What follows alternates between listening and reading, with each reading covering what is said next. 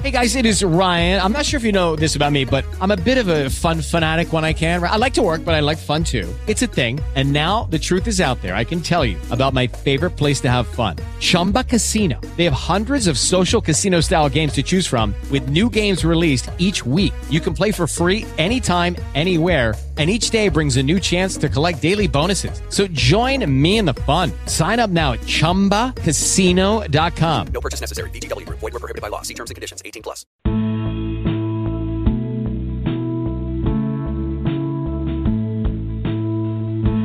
Good morning. Thank you for joining us on Three Women, Three Ways. We are the show that sometimes tackles pretty tough topics. I think the topic that we have today is more interesting than tough, and it certainly is more significant.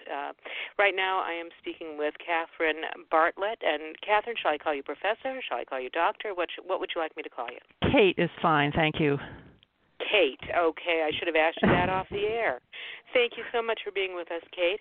Kate is a Kenneth Pye Professor of Law. She has served as the Dean of Duke Law School from 2000 to 2007.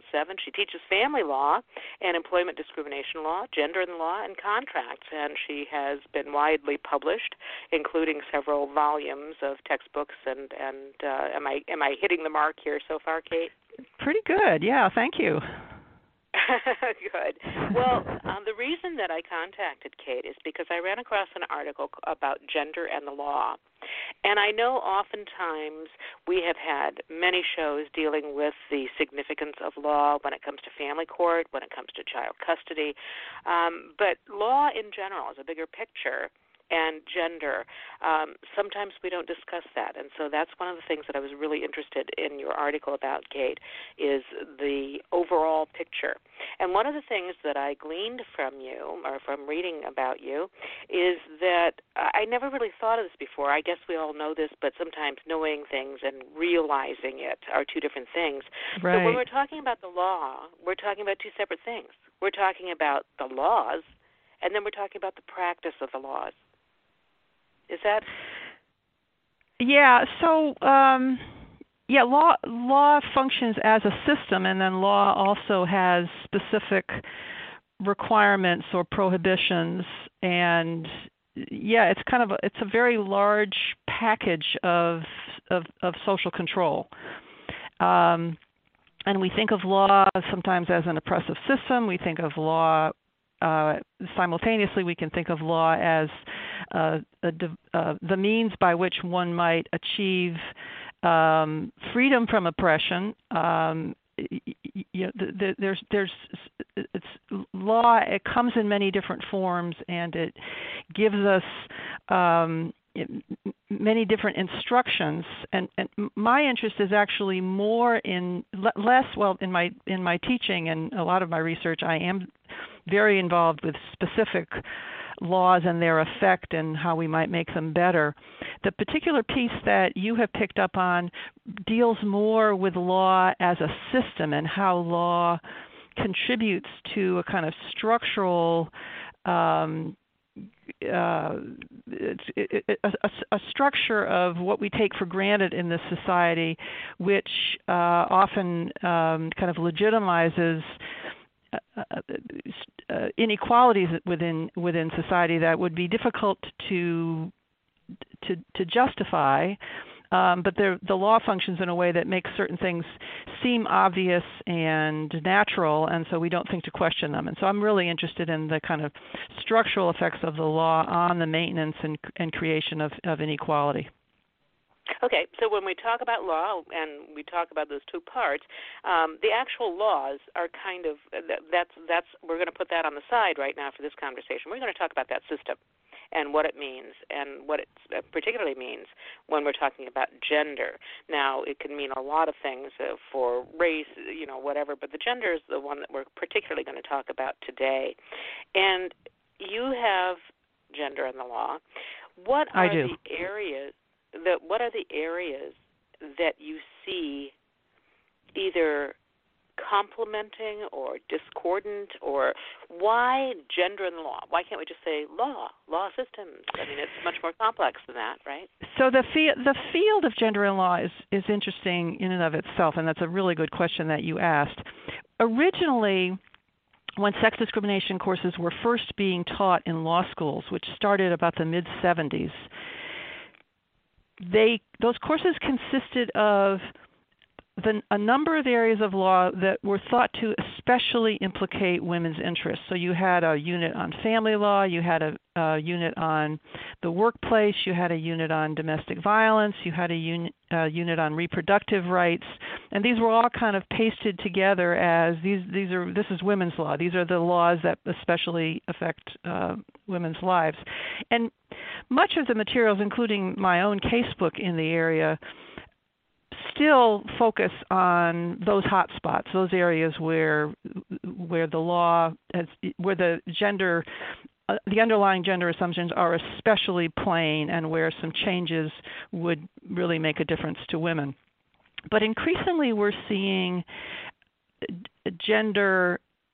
The longer we've been in this business, the more we're seeing the genderedness of all areas of the law, even those that don't initially present as a woman's area or a gender area. So, for example, there have been analysis. Actually, these have been around for a while, but just as an easy example, analyses of how certain evidentiary presumptions discount women's take on a situation, how women might evaluate a situation, and what evidence should be considered relevant to decide what happened and what didn't happen, are reflecting different assumptions about men and women, and are often assuming that the male take on a situation would be the more valid one. And so evidentiary presumptions may be gendered. Different rules about civil procedure, just the processes by which we take a case from an initial complaint through to the end, have been said to be gendered. Corporate law, so that doesn't seem like a sex subject, but there have also been a number of analyses showing how corporate law is gendered insofar as the values that it makes paramount are those typically associated with men rather than women. So it's become a kind of the critique, the gender critique has spread into virtually all areas of the law. Wow, I'm sorry. Go ahead. I was just going to reinforce. It's still the case that when you take a gender and law course, you are talking about reproductive rights more than you are evidence or civil procedure. But the point is that so much of the legal system takes things for granted that once you look below the surface, you see that some of the things it takes for granted are taking sides or reinforcing stereotypes about men and about women. Well, and I think what you were saying about how the assumption that when what you were saying about the evidentiary rules or assumptions, that if it was the male viewpoint, that was legitimate. That was the legitimate viewpoint, and anything else that varied from that was less than legitimate or less than accurate or less than important. And we of course right. So you've done You've done work before, I noticed, on domestic violence and abuse. So remember back in the days when it could be considered not rape if the woman didn't resist enough. Oh yes. And yes, that absolutely. amount that they didn't resist enough that was the time in which a woman would have to resist the way a man would resist if the man were in the same situation. So you can see how a power imbalance might affect the way you thought it was in your interest to react if you have been sexually assaulted. And a weaker, a person who had less strength and less leverage and was less aggressive more generally, was nevertheless expected to resist as if she were a man, or as if a man would expect he would respond in the same situation. So that's an example where a kind of a gendered norm was imposed that had the effect of fact finders concluding that women must have wanted it because they didn't resist hard enough when it was unrealistic to expect, not even really in women's physical interest, to put up a fight that they couldn't win. So that's just one example.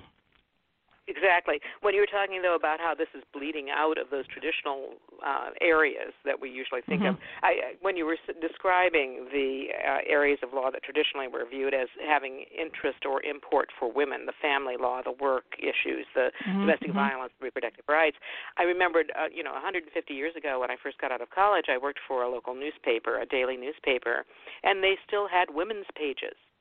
And, of course, on the women's pages with the recipes, the pictures of the wedding, the weddings and the engagements, and maybe a few features on, special ways to clean or whatever.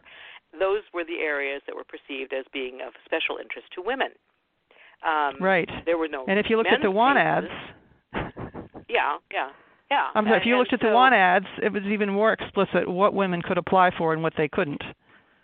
Exactly. I think that we actually had categories: women's employment, men's employment. Right. Exactly. There were. Yeah. So, this notion that only if it was something of total non-interest to men was it a woman's issue. Right. And of course, over the last 25, 30 years, we've started to expand from that. But I was particularly interested in how you mentioned corporate law, for example. How is that different from work law? How have we expanded this understanding of women's interest into corporate law? So this is not my field of specialty, but one of the so when we think about male values and female values, a denomination that I'm very uncomfortable with because of the obvious stereotypes that come with that kind of labeling, it was all of the things that it was assumed male corporate leaders would be engaged in, would be profit-seeking, would be, highly competitive, and the kinds of excesses that you would want to control for in corporate law all had a kind of aggressive male figure in mind. And one of the arguments that has been raised for wanting to get more females on corporate boards is the idea that there are other ways to serve the corporation than acting as the traditional stereotypical male, and that more collaborative models, more societal, thinking more in terms of societal benefit rather than just the benefit of the corporation, are actually superior ways of thinking about leadership of for-profit organizations. So again, I'm not going to be able to cite chapter and verse of particular corporate governance standards that would exemplify the difference between male and female. Yeah, but the idea is that there's a certain competitive market model that's in mind that comes with the men that lawmakers would have in mind when they enacted corporate law that don't take account of other values that women might bring to the table. Well, and it's interesting. Of course, our whole culture is changing a little bit and becoming more, I guess, feminized because we're starting to have legitimate views or view women's perspectives as more legitimate for a general population rather than just females. And we've seen that gradually happening. But I deal with a lot, and I see a lot, and we talk a lot about family law and family court. And are you seeing, or do you see any particular area of the law that is experiencing more issues with gender assumptions than others, or is it all about the same? So I think there's still, it's really hard to prioritize in that way. I think we're still seeing an amazing number of stereotypes in the workplace that are limiting women's opportunities. I mean, we still think of work as something where the workplace is fixed and women either have to conform to it or not, rather than workplace being part of a structure, a full structure that's got political components and economic components and workplace components and family components that all seem to be stacked against women in a certain way. So I would say employment law is still, I mean, we've made a whole lot of progress in helping women who can compete on the existing terms of the workplace, where women can present themselves to have the same availability, the same qualities as men have, we've made a lot of progress in the law toward making sure that those women can get ahead like men can get ahead. What we haven't been nearly as good at is finding ways to shake up a basic workplace structure that is very unfriendly to many women in various stages of their lives. So, we still, again, if a woman can present the same profile as a man, and this is mostly privileged women, a lot of those barriers have been broken, and the law is fairly supportive of women being able to identify the stereotypes that have been applied against them and getting relief from those and being able to compete with men. But insofar as a lot of women, and here's where I think the overlap between sex and class inequality is really is most apparent. A lot of women face other issues besides just workplace stereotypes that have to do with their resources, with their ability to take care of their children, who are still considered primarily their responsibility, not the father's responsibility, as far as caretaking. Women who are members of racial minorities, who are subject to more than those that first layer of stereotyping, and there, I think, again, we've got a whole array of structural factors. We've got workplace that's, so many jobs, 8 to 5, you get 2 weeks of vacation a year, very, very little flexibility, having to be physically at work. We've got, media continuing to value women primarily for their looks. We've got, so many forces still continuing to have women think of their choices in terms of traditional female choices, either to be homemakers or maybe school teachers or secretaries, even in the same job category like lawyers, tending to be more, for example, in-house counsel rather than the competitive litigator. We've got lots of things that are affecting the choices women make and their ability to make certain choices because of the way those, in this case, the jobs are structured, that mean we have to take into account not just the kind of stereotypes that work against very privileged women, but other forms of hierarchy that are being reinforced by these traditional structures. Well, I don't know if that was clear, but how much of this is gender, how much of it is class, how much of it is economic background? There are so many factors. It sometimes is difficult, I would imagine, to factor, to take it all into account and say, well, this is the culprit here, and this is what needs to be changed, because there's so many things that influence what's happening. I think that's right. Yeah, my daughter and I were having a conversation about her career goals, and she said something about her career trajectory. She's an accountant. And I just had to think about this, and I thought, you do understand that like 90% of the world just has a job. This is very privileged for you to be able to consider a career trajectory in your life planning. And is that because you're a woman? No. I mean, but she's privileged. She's privileged in her education, where she lives, the whole thing. So how much of this is, if her career trajectory isn't going the way she wants, is it because she's female? Is it because of, how do you look at all this stuff? How do you separate gender and race and class? How do you separate all that? And when we're looking at the law, we're trying to, I guess, in a way, quantify or write it down as a set of rules or whatever. It just seems like such an overwhelming task to me to identify it and then actually address it. Yeah, so first, it isn't very easy to separate it, and I think the whole idea of separating it presupposes that we have these separate, kind of independent bases of discrimination or basis of powerlessness or disadvantage. And one of the points that I really am currently very taken with is that we need to think of them not just as how much of it is due to this and how much of it is due to that as a kind of cumulative process, some women being subject to more of these disadvantages than others. But I think we need to appreciate how much each of these systems of what we might call subordination or oppression really function very similarly and in relationship to one another. And that's what I was writing about in this more recent piece.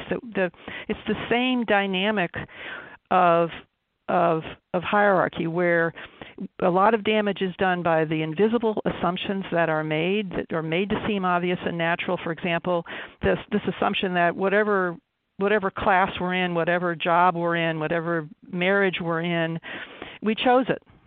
And this is a free society, and you kind of get what you deserve. If you work really hard and are smart enough, you ought to be able to succeed in this society. And the idea is, if you're not, that means it's your own fault. And that's so one of my this idea that I'm sorry. That's one of my that's crazy making for me. That I every now and then work with women coming out of prison, and I will say, how many of you think that you can be anything you want to be as long as you're willing to work hard enough and you want it badly enough? And invariably their hands go up. And I go, great, and then I propose some sort of outrageous thing for me that I clearly, I'm overweight, I'm older, okay, I want to be a jockey, I'm willing to work really hard for it, I really, really want it. What happens when I can't be it? Because clearly I cannot be it. Oh, and by the way, I'm allergic to horses, but I really want to be a jockey. So if I'm not the jockey, then why not? Well, clearly it's my fault. I didn't work hard enough. I didn't want it badly enough. There was something, somehow or other, it's my fault. Right, and so we need to think more about what it is that's locked you, and maybe more especially these women you're talking to, into the systems where they think they can succeed at whatever they want to do, and and what's keeping them down is not very tangible. It's not very visible to them. The world has been structured in a way that makes it seem as if the way things are is the way they ought to be, is the natural way of doing things. So to me, that's just a really important thing that needs to be appreciated about ending any one of these strands of discrimination, whether it's sex or class or race.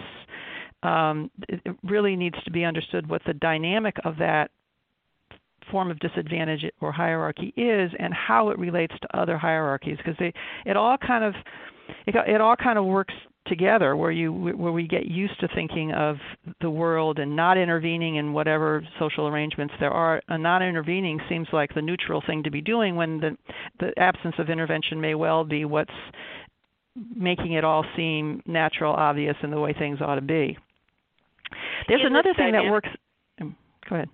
Oh, I was just going to say, in this dynamic, this hierarchy that you're talking about, that crosses several issues, gender, race, culture, whatever. Is it your feeling that since they're similar, that if we can address one kind of set of those or whatever, that it will automatically help with the others, or is it just the opposite? Things? Just the opposite. I think. If you're a poor woman and you get rid of the gender advantage, you still have the class advantage. So there are the fact that there are multiple systems of disadvantage might help create certain alliances that are very helpful in dismantling two or more systems. But it's if you're both poor and female and black, let's say, you would need to get rid of all of those to really to experience life the way the privileged experience it. So I think that's why it seems to me an understanding of the structural nature of this and how those structures fit together is really critical to the improvement in any one of these. Otherwise, you're only going to be getting a piece of the problem. I mean, that's why I was emphasizing before that feminism now has really done a great job for privileged white women. We're much better off than we used to be before. Yes. So we peeled off. About a career trajectory. Yes, we can think about career trajectories, but in a society in which, of course, things used to be much more mobile than they are now. So, it was possible to get out of to be of the wrong gender and class and get out of it 40 years ago in a way that's really much more difficult today. There's another thing that's going on that I want to be sure I put on the table, which is coming from all of the great behavioral psychology it's been going on for the last 50 years, but we're getting much more attention to it recently, which is this human tendency to divide people into us and them and winners and losers and the deserving and the undeserving. And, of course, in today's politics, we've got somebody who's actually trying to divide in that way. And I think this feeds the sense of deservedness of anybody who's made it thinks they deserve to have made it, and the fact that there are losers makes them feel even better about being a winner. So if you're not challenging the system of hierarchies, if you're accepting that people are where they deserve to be, having both winners, and we can't all be winners, right? That wouldn't make me a winner if everybody was a winner. So we need to create losers in order to feel better about ourselves. And so I believe this has always been a human tendency. It's what social psychologists have explained as kind of at the root of racism and lots of other racism especially, but other forms of we/they behavior. But for a long time, the norm has been just like we don't allow people to engage in every one of their sexual fantasies just because it might be part of their innate nature, that this is one of the parts of our innate nature that we ought to be fighting rather than encouraging. And so the most healthy way to think about ending systemic inequalities is to think of this collectively as a society in terms of, who do we want to be as a society? What's the best kind of society that we can build? And of course, all the research relating to more economic equality being supportive of a better, healthier democracy is really relevant here. But we're not moving in that direction when we're instead focused on who's with me and who's against me and who's a winner and who's a loser. So again, I think thinking of things systematically helps us to see that underlying dynamic and the danger of it, of dividing people and not trying to think of these problems as solutions that we should be arriving at collectively. Okay, let's talk about gender in the law from the standpoint of the recipient. One of the articles that you talked about, or one of the other articles that you'd written, you were talking about child custody, and as you probably are aware, child custody issues are a huge issue, especially for women who are experiencing domestic violence. Is there a particular difficulty in that area that you've seen, or are you just looking at it more globally? So on the child custody front, I am a big fan of custody standards that take their cue from how parents divided custody for children in better times. So I like it because it's gender neutral, and I like it because it doesn't reinforce certain pathologies and certain kinds of unending disputes between parents. So if parents had an arrangement for how they took care of the child, and the mother was taking care of the child 3/4 of the time, I would be looking for a custody arrangement that respected that greater, not only investment, but that greater connection to the child that one would have assumed would have developed through that relationship. I'm big into trying to have in the gender area as elsewhere, legal standards that dissuade the parties from fighting over it, and this couldn't be more true than in the custody area. Are you sure? So I like pardon me? I said, "Oh my gosh, you want to dissuade the parties from arguing? Are you sure that you're a lawyer?" Right. So as you know, in the custody area, we have experimented with lots of different custody standards. We're now on this standard of best interest of the child, which really begs the question of how do you determine what's in the best, lots of different views about what that might be. And so, one of the reasons I like my kind of past caretaking standard as a benchmark is if men want more respect in the custody allocation arena, then they need to deliver the goods earlier. They can't just show up in divorce court and say, I've been working long hours to support this family, I get equal access. Well, but in fact, the studies are showing over and over again that, in fact, they can. In many cases, they can just show up and they will get full custody. I don't know if you're familiar with the study by Joan Meyer that came out a couple months ago. Staggering numbers of... Right. Yeah. So men, the statistics are that men who... That's right, and that's what I'm against. Yeah. It depends on the jurisdiction, but that's definitely what I'm fighting against. The truth of the matter is, women still get custody a large majority of the time, but men get custody a large majority of the time when they fight for it. So, so again, this is unfortunately, divorce brings out the absolute worst in people, and if you are already the one more likely to fight, to sort of dispositionally, this will aggravate that. So we have lots of examples of women caving in on basic economic rights that might be necessary for them to be able to support their children in order to get custody. So they say, okay, you keep the house, just don't fight me on custody, because they know that when men fight for custody, they're very successful. Usually on this assumption that men and women, they say, well, they sort of turn feminism against itself, saying, well, you wanted equality, that means that means equality for me too, and so I'm the father, you're the mother. We either we split it, 50-50. Let's split it down the middle. Yes.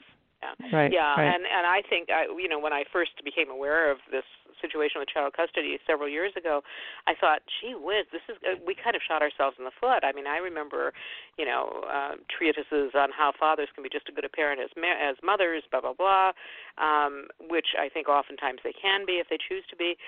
Yes, I do too. I think we made the case too well, because there are some wonderful mothers who are losing custody. Yeah. To so and bad fathers, I think that maybe we shouldn't have made that case quite so well back 20 years ago. Well, there is a certain. So first, the past caretaking standard kind of would take care of that. In a lot of states now are giving a lot of weight to who took care of the child before the divorce. But more to your point, there is a certain trap that feminism has fallen into, or at least let me just say conflicting impulses, where what we want as part of our ideal world is not good for us in the short term. And so we do want more equality in caretaking between men and women, and that would help us. That would help it would help in the household. It would help it in terms of women's opportunities at work, and in terms of women's, coming into their own as full citizens. But that you're right. That very kind of ideal position may then come back to bite you in the less ideal situation in which we're fighting over something like children, where it seems as if women are taking an inconsistent position. I don't think it is inconsistent if we look at it through the lens of something like past caretaking, because we're not saying you have an advantage because you're a mother. Your advantage is because you took disproportionate care of the child before the divorce, and if the roles had been reversed, we would be looking at the father as the main caretaker afterwards. So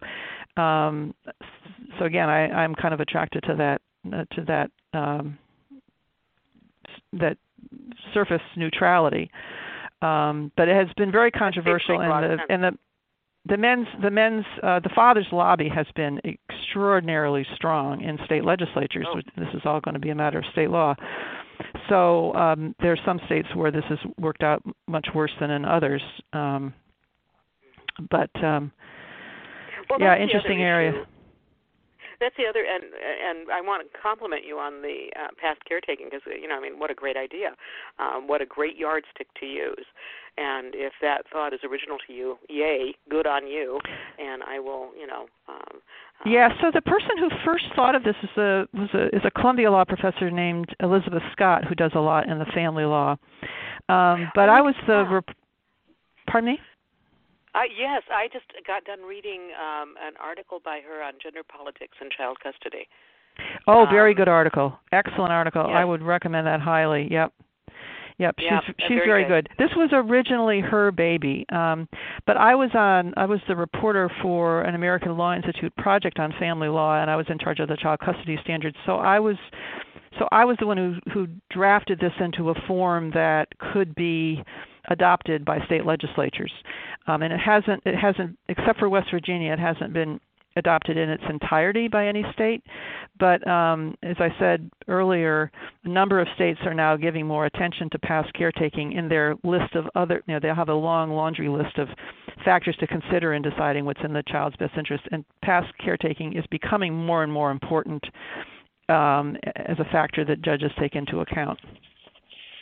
Well, when we're talking, and I'm kind of backing up now to the more broad term of gender and the law, we have made a tremendous amount of progress, have we not? I mean, I remember as a child where oftentimes, I lived in a rural area in Ohio, and the woman up the road had 4 or 5 adult children, and her husband, she was widowed, and he died intestate, and so everything went to her children, and it was just up to her children what they decided where she should live and whether she could keep the home. And I mean, it was just an egregious thing that this woman was totally at the mercy, and I don't know whether that was just some sort of rural Ohio thing or what.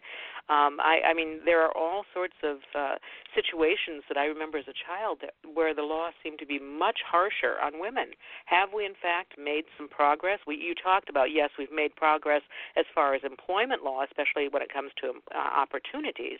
But in some of the other areas of law, have we, in fact, made inroads into kind of smoothing out these gender differences? Yes, I think so. I think there have been a lot of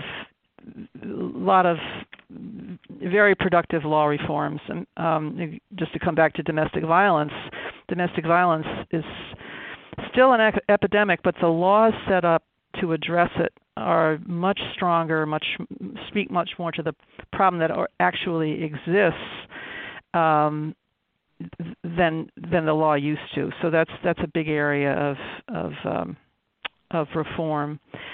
No-fault divorce. That's pretty old. That's happened a long time ago in most jurisdictions, but that has been, insofar as divorce used to be something that women would have to, again, give up a lot of rights in order to get consent to the divorce. That's been a big improvement. I would say that most explicit gender discriminations in the law have been eliminated. So we've done the easy work. We've done the work where employers used to say only women need apply, or that didn't pay any attention to domestic violence, or the really easy stuff has been eliminated. Most of what continues to exist that's still legal is something that I'm not an expert in, but there are various distinctions between male and female mothers and fathers in the immigration law that still exist. But other than that, we've gotten rid of the sex explicit distinctions in the law. What remain are what I was referring to earlier as these structural barriers, the things where forces have conjoined, both the media, our parents' expectations, our spousal expectations, the kind of societal norms that exist. A lot of it is media, I think, to define women and to define sex, and actually to define poor people as well, in ways that are further disempowering, that further limit their opportunities. These are much harder for the law to get at. They're much harder for the law to get at. We hear a lot about, and I'm sure you have, about implicit bias. So much of the bias that exists, really, I would say the lion's share of it now, of bias that exists, is not the "I hate you because you're a woman" or "you don't belong here because you're a woman," but it's much more subtle than that. It's exercised by people who don't know they're exercising a discriminatory bias. And it's kind of an underground thing now. Yeah. It's like I'm not thinking about it, but I at some level subliminally I'm noticing that you're black and I'm white, or you're a woman and I'm a man, and certain things follow from that if exposed, I would say, "Oh no, I didn't mean that," or but it needs to be exposed. Is the point, that these are invisible forms.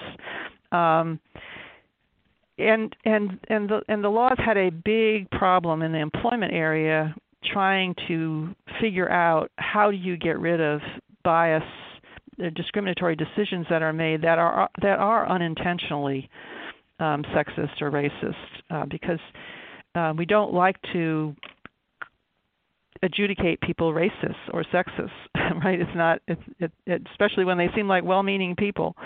And that's really all of us. I mean, most of us now are well-meaning, and the question is, when do people who are who are disadvantaged as a result of these implicit attitudes that people have, how do they get this heard? How do they make this more visible? And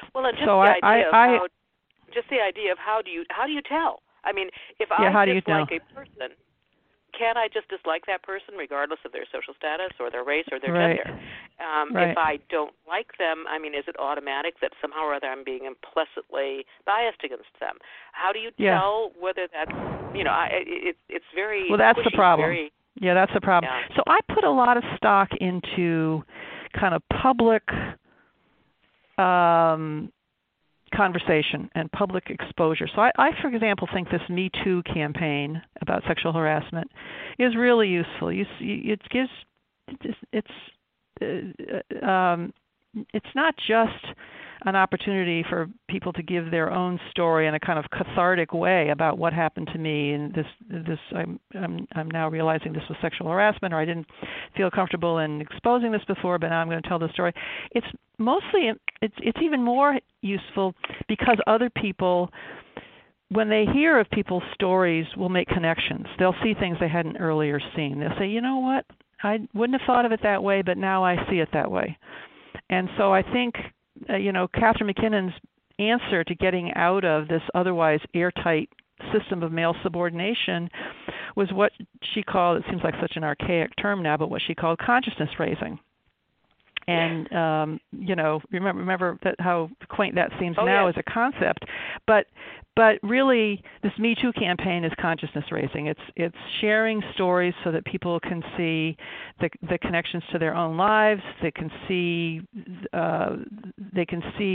anecdote by anecdote how all of this fits together, how they may have more to do with this than they thought they did, either from a discriminator or a discriminatee point of view.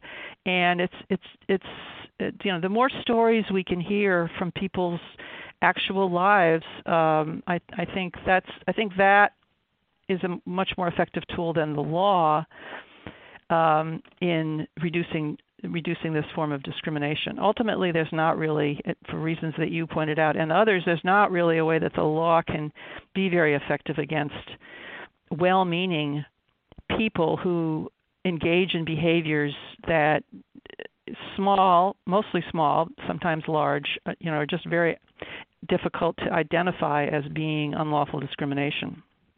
Mm-hmm. Well, and I think that, as you mentioned with this campaign, the Me Too campaign, and during our conversation you mentioned how it seems to be almost a human behavior. It is a human behavior to divide into them and us. Mm-hmm. And with a campaign like the Me Too campaign, then they're all us. You know, we put a face on each one of these people. We put each one of these, theoretical people that's complaining because she was harassed or whatever suddenly becomes a real person because that's an individual saying, this is my story and this is what happened to me. And it seems to me that that's helpful in these things. I think that you're talking about the well-meaning people. I think even in employment discrimination, whatever, I suspect, and I certainly can't speak overwhelmingly, but I suspect that most people are well-meaning. They're not sitting there trying to come up with plans and procedures to bar people or keep qualified candidates out regardless of their gender or social status, etc. I think it's a matter of not really understanding and being aware and cognizant of it. So a campaign like the Me Too campaign helps with that, I would think. Yeah. No, I couldn't agree more. And I also think as a sort of strategic tenet of mine that you can get a lot further assuming good faith than bad faith. So even if some number of these cases are in bad faith, I think you make more progress by assuming they're in good faith and moving in that way as in a more educational mode and a more kind of expository, this is what happened to me. I'm not claiming that you were at fault, but here's how I see it, and here's how I see it. And, even Gwyneth Paltrow had this happen to her. And you get a little bit of affirmation from people you wouldn't have thought this would have happened to, along with people who are just like you and me, and that this could happen to. It just creates a kind of maturation and understanding of these issues that we don't get to, I don't think, nearly as well when we're accusing each other of bad things. So there is a place for accusing things. I mean, I believe in the law, and I believe in calling out people when you have a clear violation of it. But a lot of what has to be done next are not, as we said before, not the clear, blatant infractions, but rather ignorant behaviors, ones where we are not quite as in touch with our own place in society and our own motivations to understand that what we're doing could be better. Yeah. Well, and another difficulty I would think is that when we're talking about the law, it's really not the law. It's a series of laws. It's a series of courts. It's a series of jurisdictions. It's a series of levels. And it's not a thing. It's a whole huge bag of things that each have their own individuals who are there with their prejudices and their experiences. I mean, it's overwhelming to think of it. So when during our conversations we're talking about the law, it makes it sound like it's simple. Well, if that's like it's the cup, or the coffee table. But it's not. It's huge. It's complex. It's rambling, and it's impacted, I would think, at every level by the individual, whether it's the person standing there at the front door at the courthouse or the person sitting on the Supreme Court. Each of us sees things with our own eyes and through our own experiences. So it's an overwhelming thing. And when you're talking about making changes in the law, it's not a change. I mean, for the most part, I suppose there is, at certain levels, a change that can be made that impacts everything. But for the most part, it's a series of things, which is why we've been working on it for 30 or 40 years, right? Right. So, right. And these, even if you have the prohibition that's applicable, so to put it all down to some manageable law, single law, so to speak, there are issues about how you prove a violation of that law. So we have burden of proof, all kinds of procedural issues, and burden of proof questions that mean that something may have happened, but you're not. I mean, this is especially in this unintentional discrimination area. Something bad may have happened, but you can't prove what you need to prove beyond by a preponderance of the evidence. So that's another piece of the law. It's kind of the provability of something of a prohibition, a violation of the prohibition.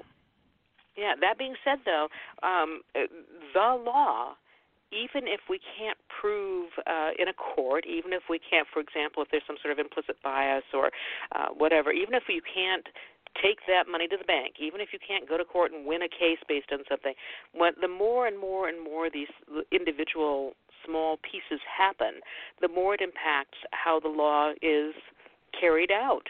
and viewed, even if there's not an actual lawsuit that wins something. So there is a lot of, yeah. So we call this the expressive value of the law, and there is a kind of educative purpose. There's an expressive value, a normative. It helps to create certain norms to have laws on the books, even though they're not. We can't often prove their violations. On the other hand, we don't like to have, especially criminal laws, we don't like to have laws that you can never. We don't like to have purely symbolic laws. It's just going to be a bias of the system to have something. We want something that's practical, that really works. And when laws are being put together, how it works is going to be a big part of the debate about how it's structured. So, and it's again, it's hard to know in this implicit bias here. You could say, thou shalt not engage in implicit bias. I don't know if that does any good or not, because without knowing how you would ever prove it, you don't actually know what it is. It's kind of like saying, don't have any bad thoughts, don't have evil thoughts. Yeah, exactly. Exactly. How do I know you're having evil thoughts? Well, I think I can tell because of the expression on your face. Okay, it's a very it's funny to me as a layperson who is not involved in the law, or other than most people ever get involved with the law, that it is we view the law as concrete. We view it as some sort of marble sculpture that is solid and forever. But in fact, it's quite slippery. It's like it's just quite slippery, and it's hard to pin down, it appears to me. If we're talking gender in the law, what's in the future? What's happening right now? What are the areas where people are working to address this, or are they working in all areas? Is there anything you can identify to give us a clue where we're heading from here? So in terms of trends, I think we're going to see more and more attention given to the interface between class, race, and sex discrimination. So there's been a number of critiques in the popular press about feminism having, again, done well for the already privileged who wanted to be treated the same way a man is treated. Less attention has been given. Certainly there's been less success in working at the intersection of class, race, and gender discrimination, and I see, at least in the academic world, much more attention being paid there. I mean, you see this in some sub areas, and you also see it sort of across the field, across the area. So, reproductive rights. Of course, we still have some retrenchment going on in many states in this area, but to the extent that there's I'd say a healthy amount of feminist activism, it's not dedicated just toward preserving rights that were created back in the mid-'70s, but paying more attention to the resource issues, to the actual access, to what children are taught in schools about sex, sort of really kind of back to the issues as bread and butter issues, and not just elite white women issues. So I think there's going to be much more attention to the interrelationship between sex and class with race as well. What about transgendered issues and gender identity issues? Do you see that as a major area? Certainly in the last year or so, we've been reading a lot about that. Yeah, so that is a big area. That's not an example. That's obviously kind of in the other column. It's not in the area where we're looking at it more as a class issue. It's more as a kind of individual liberty and a definitional issue about what sex is, and it has the same features as I was talking about earlier in terms of society having been structured to think of sex in a certain way and being relatively inflexible, at least until recently, and thinking of sex as something that could be changed. I mean, part of the whole sex hierarchy system has been built on the assumption that you are a man or a woman, period, and that was determined on day one, and there's no changing it. So it's pretty upsetting for people who want to continue to think about sex in traditional gender role ways, to have sex itself be a moving part, to have that be something that is not immovable, not permanent, not natural, not the only way to be. So I think the transgender issue, in addition to the individual lives that attention on this issue will improve, also is a pretty foundational issue in terms of how we think about sex as not being fixed, including, I think there's some potential to have that expand. It's not fixed in terms of whether you're a man or a woman. It's also not fixed in terms of who we understand women to be or who we understand men to be. That will be a very healthy additional understanding about sex and how we keep women in their place. So I think it's an issue that the gender movement, feminism generally, is going to benefit from. It's not a class issue. So you sometimes see in these critiques of feminism that it's kind of gone off the rails by only being interested in these kind of fringe issues that don't help very many women. It's sometimes on that list as things that shouldn't be of such great interest to feminists. For the reasons I gave, I think it is a really important issue, but it isn't an issue that tells us very much about the overlapping structures of gender, race, and class. It's just an observation. That makes sense. Yeah. I know sometimes I look and I'm not quite sure what to do with it, but many of the domestic, we changed from domestic violence to domestic abuse, and then to intimate partner violence, and now all the organizations and the buzzwords seem to be trending toward gender violence, so it can include transgendered violence. But I often wonder, are we watering down what started out as domestic violence by making it too broad? Are we good? I don't know. I don't have an answer for that, but it has crossed my mind. So all of these issues. Yeah, some people ask. Some people make the same point about, are we watering down feminism by enlarging it to include other systems of oppression? So that's kind of a endemic, chronic problem. And to me, the answer is there's going to be advantages and disadvantages. Both. There are costs, and there are also advantages. So it's a strategic question. Well, and who says that we can't, work it that way for 10 or 15 years and then change it back if we need to? There's nothing except change that's consistent, right? Right. So anyway, well, I have had just a delightful time talking with you, Kate. I really appreciate this. I've learned a lot. Is there anything that I could do, for example, or a listener of this program could do to either become more informed or to participate in some way that you can think of? I'm kind of springing that on you, so if nothing comes to mind, that's fine. But I thought, if something does. Yeah, I don't have an organizational hobby horse at the moment that I can refer people to.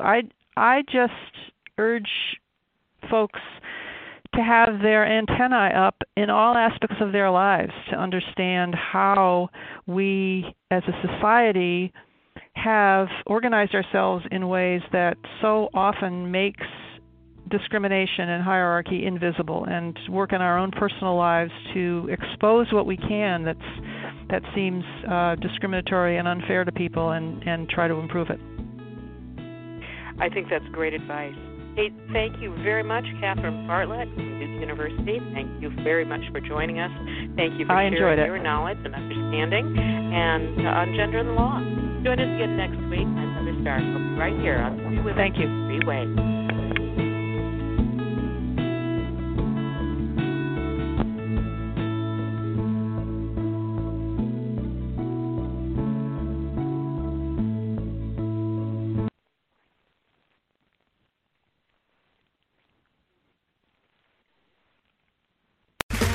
Okay, round two. Name something that's not boring. A laundry? Ooh, a book club. Computer solitaire, huh? Ah, sorry, we were looking for Chumba Casino. That's right. ChumbaCasino.com has over 100 casino-style games. Join today and play for free for your chance to redeem some serious prizes. ChumbaCasino.com. No purchase necessary. Void where prohibited by law. 18+ terms and conditions apply. See website for details.